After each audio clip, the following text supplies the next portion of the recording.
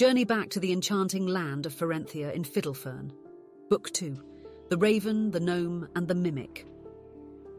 Follow the Raven and the Gnome as they encounter increasingly bizarre creatures, confront old adversaries, and uncover secrets from their past.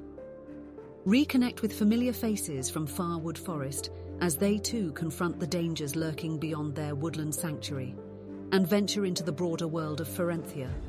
Immerse yourself in the next captivating chapter of this illustrated rhyming fantasy series, complete with a compelling graphic audio companion. Stay tuned for the release of Fiddlefern, Book 2, The Raven, the Gnome, and the Mimic coming soon.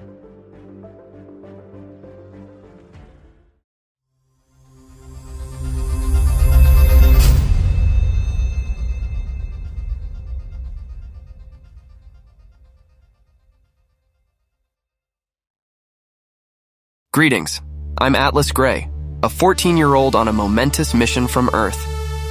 I'm the sole awakened human on the Starship Odyssey, accompanied only by Cosmo, our slightly needy yet loyal android, and the ship's computer, Athena.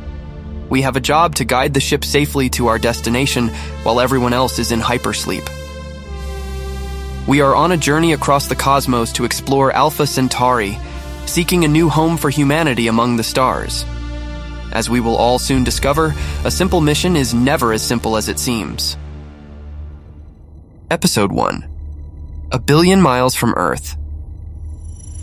Captain's Log, Stardate 2199. I've always wanted to do that, even though I'm not a captain. That can be our little secret. Well, it's been about 280 days since I last saw Earth, and I kind of miss it at this point. I was excited to leave, thrilled to be chosen to pilot one of our exploratory ships to another solar system. How cool is that? But, to be honest, I miss the green grass, the tall trees, the smell of the ocean, and the feel of the wind. With all that said, I'm still incredibly grateful to be the first kid ever chosen for a mission like this. I had great grades, and I'm sure that helped. I even earned a PhD when I was 10. But I think the real reason, I'm certain, is pure happenstance. I was just a name in a hat, randomly chosen from thousands. Either way, here I am, on my way to Proxima Centauri b. The good news is that I've been informed that if this mission is successful, our families will also join us at a later time. I'm not really sure how that works with time dilation. You know how time passes differently back home compared to being out here?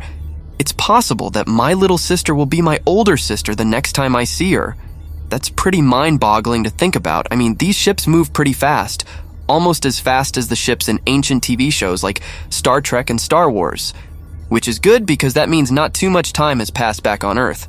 A year here is probably only a year and a half there. Still pretty crazy to think about. Anyway, everyone else is in hypersleep and I think I need a nap. I'm leaving Cosmo in charge while I get some rest. We're currently navigating through an asteroid belt, but our systems are designed to handle this easily, so it shouldn't be an issue. Signing off, Atlas Gray. Hey, it's me, Atlas, signing back on for another update. It turns out it was a bad idea for me to take a nap while navigating through an asteroid belt.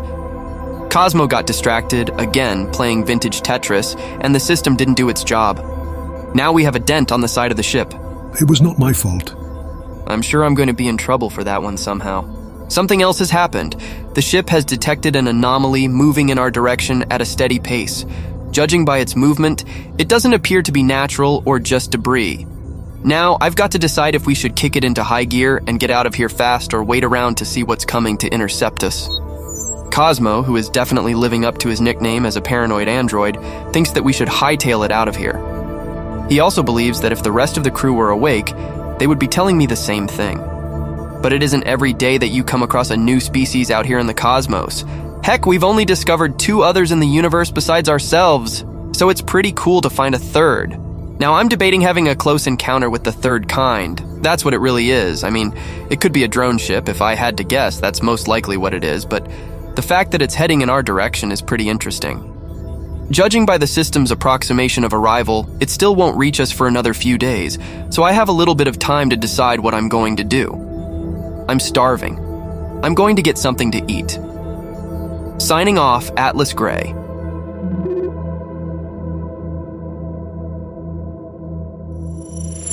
Atlas Gray signing back on.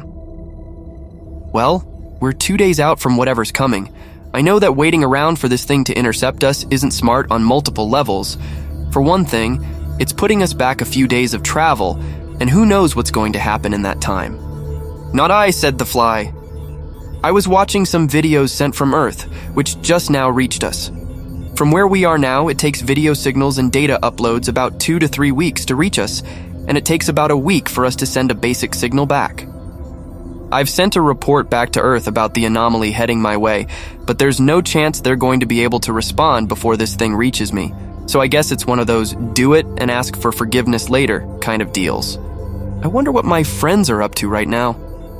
They're probably running around outside, climbing trees, or playing video games. Kinda wish I was back there. But as the old saying goes, it is what it is. Well, I'm back for another report.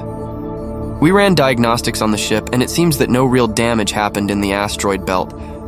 Which is great because Professor Nuts and Bolts over here and yours truly would have taken some heat for that. I'm a highly advanced android model, equipped with positronic technology, boasting centuries of progressive technological evolution, and I'm far more than a mere assembly of nuts and bolts. Anyway, he's also pretty sensitive, as you can tell. Good thing is, in a couple weeks, the next passenger is scheduled to be woken up from hypersleep. Also, update. We are now just about 24 hours away from interception with the mysterious, probably dangerous, hopefully not dangerous anomaly. I'm signing off for now, but I will do an update if anything changes. I'm back, and we have a big problem.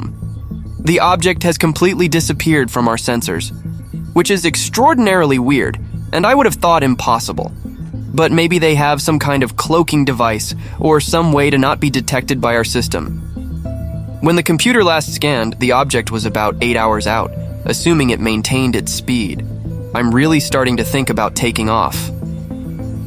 Anyway, I'm going to do a ship security walk, and I'm going to take some time to do some thinking.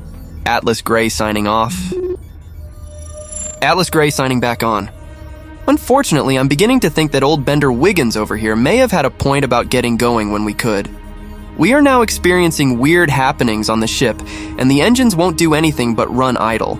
So the computer systems work, and life support works, but there's no thrust power. Something is influencing the hyperspace flux. Our propulsion systems have succumbed to a perplexing force. Cosmo and Athena automatically assume this is related to the incoming ship or anomaly, but that's just an assumption. Though personally, I think they might be right, but I'll never admit that to RoboCop. Long story short, we're stuck in the muck. Atlas Gray signing off, hopefully not for the last time. I've activated all security protocols, and fortunately, there were no issues in raising the shield. Cosmo and Athena are diligently working to pinpoint the root of the problem. I'm doing my part, but they have the major advantage of quantum supercomputers powering their brains, while I'll have to rely on my old trusty mammalian brain. Nonetheless, I'm committed to getting this ship back on track, as the responsibility rests squarely on my shoulders. If this is linked to the ship I've been waiting for, any mishap would be entirely my fault, endangering everyone aboard. We have to fix this. We have to get going. Atlas out. Okay, I'm back, and man, do I have some updates. The ship, which is definitely a ship and not a natural anomaly, is here. It is sitting right beside us.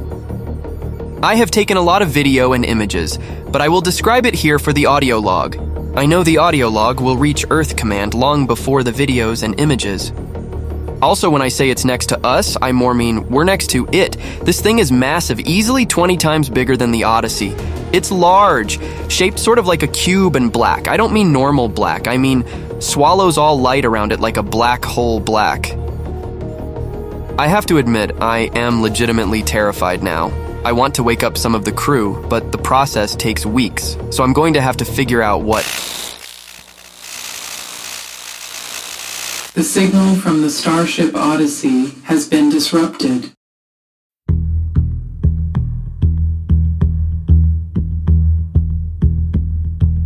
Thank you for tuning in to Atlas Gray, presented by Many Magical Tales, written and produced by Christopher Durr.